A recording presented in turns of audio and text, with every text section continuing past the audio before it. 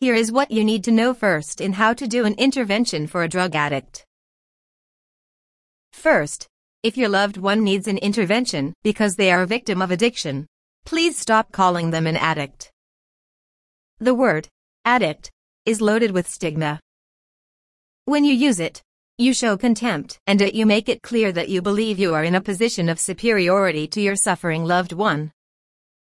It is important to understand that the person you are trying to help is a human being who deserves the dignity and respect deserved by any human being suffering from illness.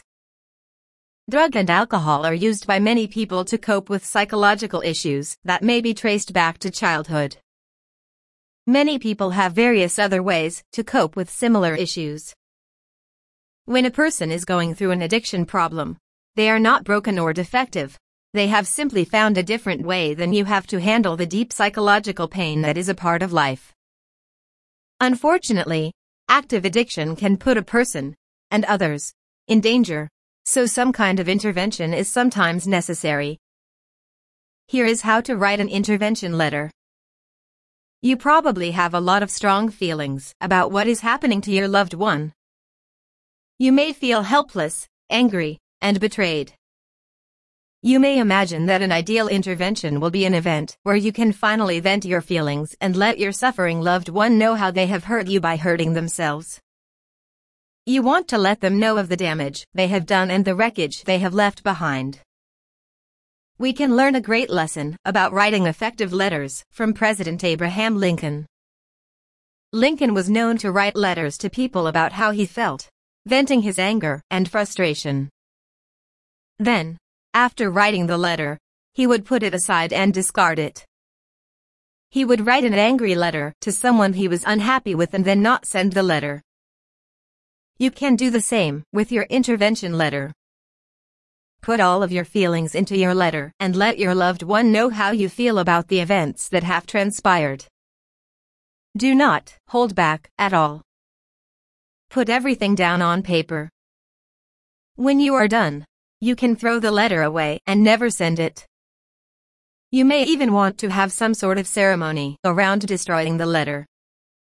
While forgiveness is not easy and may take time, it will be best for own physical, emotional, and mental health to find it in your heart to forgive your loved one for what has happened as a result of their addiction to drugs. Should I hire a drug intervention specialist?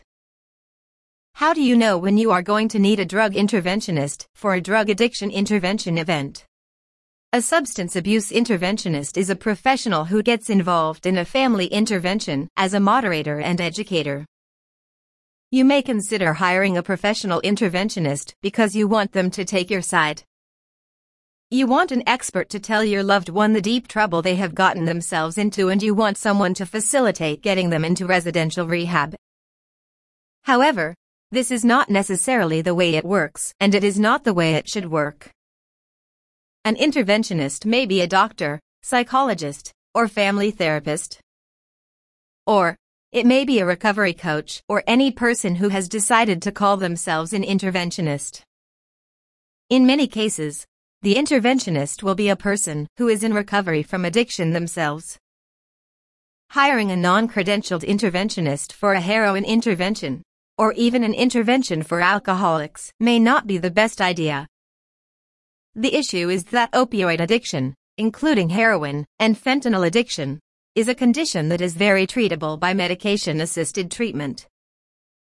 Unfortunately, there are many experts in the addiction recovery world who believe that what worked for them is the best solution for everyone.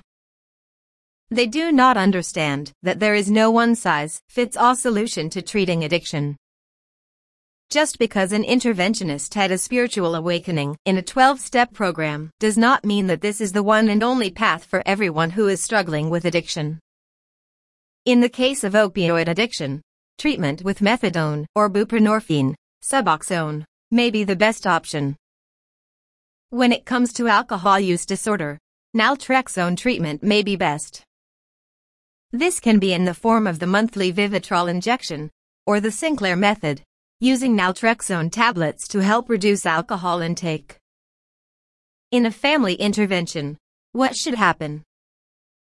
While all situations are different when it comes to addiction, Ideally, an intervention with the family should be characterized by love and support. You can let your loved one know that you are aware that they are going through a difficult time and that you love them and you are there for them to provide support.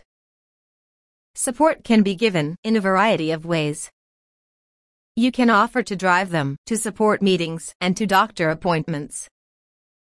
Harm reduction is also an important part of supporting a loved one. You may discuss the importance of having Narcan in the home as an emergency overdose reversal tool if opioids are involved. What you should avoid, if possible, is tough love ultimatums. In some cases, having your loved one leave your home is important if you feel that you and your property are in danger. However, if possible, keeping them at home may be the best way to provide emotional support and harm reduction. Kicking them out to live on the streets may be what is recommended in some circles, but the outcomes of tough love can be tragic. Does intervention work? If you are wondering about how to conduct an intervention and what to say at an intervention, you may want to first think about what your goals are in the first place. And you should be completely honest with yourself. Are you looking for a forum to get other family members together to beat up on your loved one? Do you want to express your frustration and anger with others present, so they can back you up? Do you imagine an intervention to be similar to a trial where you and the other judges can stand around the accused and declare them guilty of destroying the family with their addiction? Imagine if your loved one was suffering from an incident of any other mental health issue. Using mental health illness as a comparison may not even be ideal, because there are people out there who do not consider any functional person with a mental illness to have a real medical condition. They have what I call a snap out of it mentality.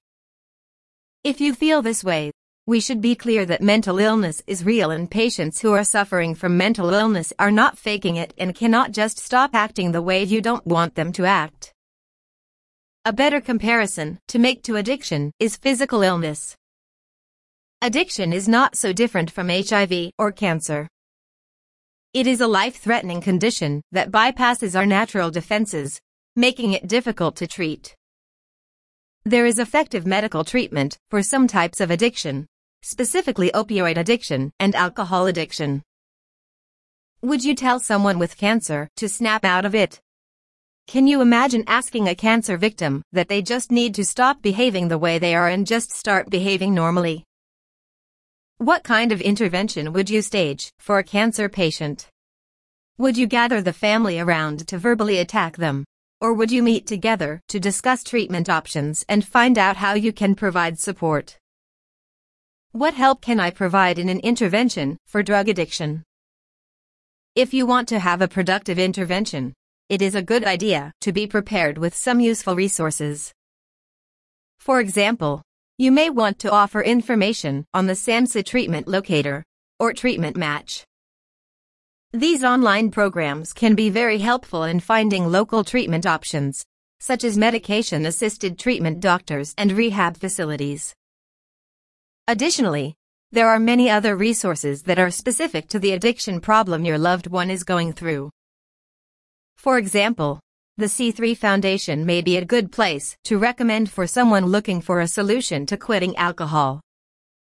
And, when it comes to support meetings, there are new programs and groups that may be more up to date than the traditional, last-century 12-step programs.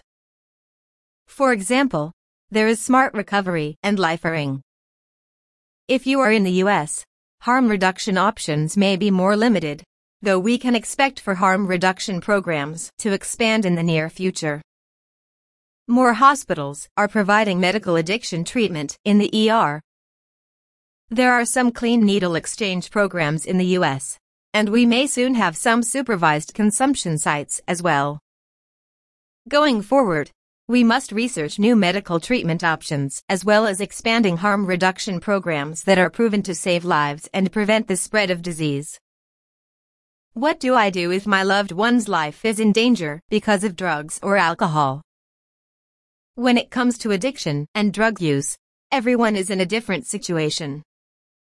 Where harm reduction and being supportive is usually a good way to go about handling an intervention, there are cases where you may have reason to believe that there is an immediate risk of severe injury, illness, or death. In those cases, you do have options to intervene in a more forceful manner. Using legal means to stop your loved one from continuing drug or alcohol use should not be taken lightly. However, in some cases, it is the best decision.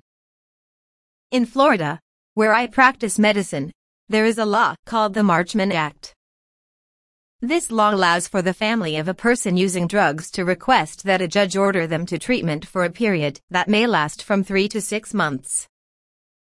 There is even a lawyer here in South Florida who has a unique law practice, completely focused on helping families through Marchman Act cases, even if the family resides in a different state. Is a Suboxone intervention or naltrexone intervention a good idea? For most opioid users, getting them to a Suboxone doctor or methadone clinic may be enough. Suboxone maintenance is particularly effective and safe. For alcohol users, they may do best seeing a doctor experienced in medication-assisted treatment with naltrexone. For other drug addictions, a combination of therapy and medical treatment can be effective. And, sometimes residential rehab is the best path. Unfortunately, street drugs have taken a turn for the worse, now containing deadly synthetic designer opioids. Even drugs such as meth and cocaine may contain opioid analogs, such as fentanyl analogs, U47700, pink heroin, or grey death, a combination of various opiate-like substances. Keep in mind that if you do take the legal route and do it correctly with an experienced lawyer, it is not the same as the tough love where a parent or spouse kicks their loved one out onto the street. If you are wondering if this path is right for your loved one, contact your doctor for more information about these options. Why do they call it an intervention? This is a good question. Is the word intervention appropriate for a formal meeting with a loved one to offer your full support in helping them to overcome the challenge of moving past active addiction? Looking at the Oxford Dictionary, there are multiple definitions for the word. One definition refers to a country interfering in the affairs of another country. Another definition, specific to an addiction intervention, says this: an occasion on which a person with an addiction or other behavioral problem is confronted by a group of friends or family members in an attempt to persuade them to address the issue. What stands out to you about the meanings associated with this word? Interfering? Behavioral problem? Confrontation? Persuade? How would you feel about your family surprising you with this sort of intervention? Maybe it is time for us to rethink our use of words when it comes to addressing addiction. I understand that it does take some extra time and effort to stop ourselves from saying a word that carries stigma with it, but maybe we need that extra pause to reconsider our motives. Are we helping a loved one by bringing interference, confrontation, and unsolicited persuasion into their life, while they are already dealing with difficult challenge? The important thing is that you are interested in supporting and helping your loved one to move past active addiction so that they can move forward in living a rewarding and fulfilling life. Maybe we can just call it a meeting of support where we bring to the table various options to help our loved one to stay safe and find new and more effective solutions to overcoming addiction.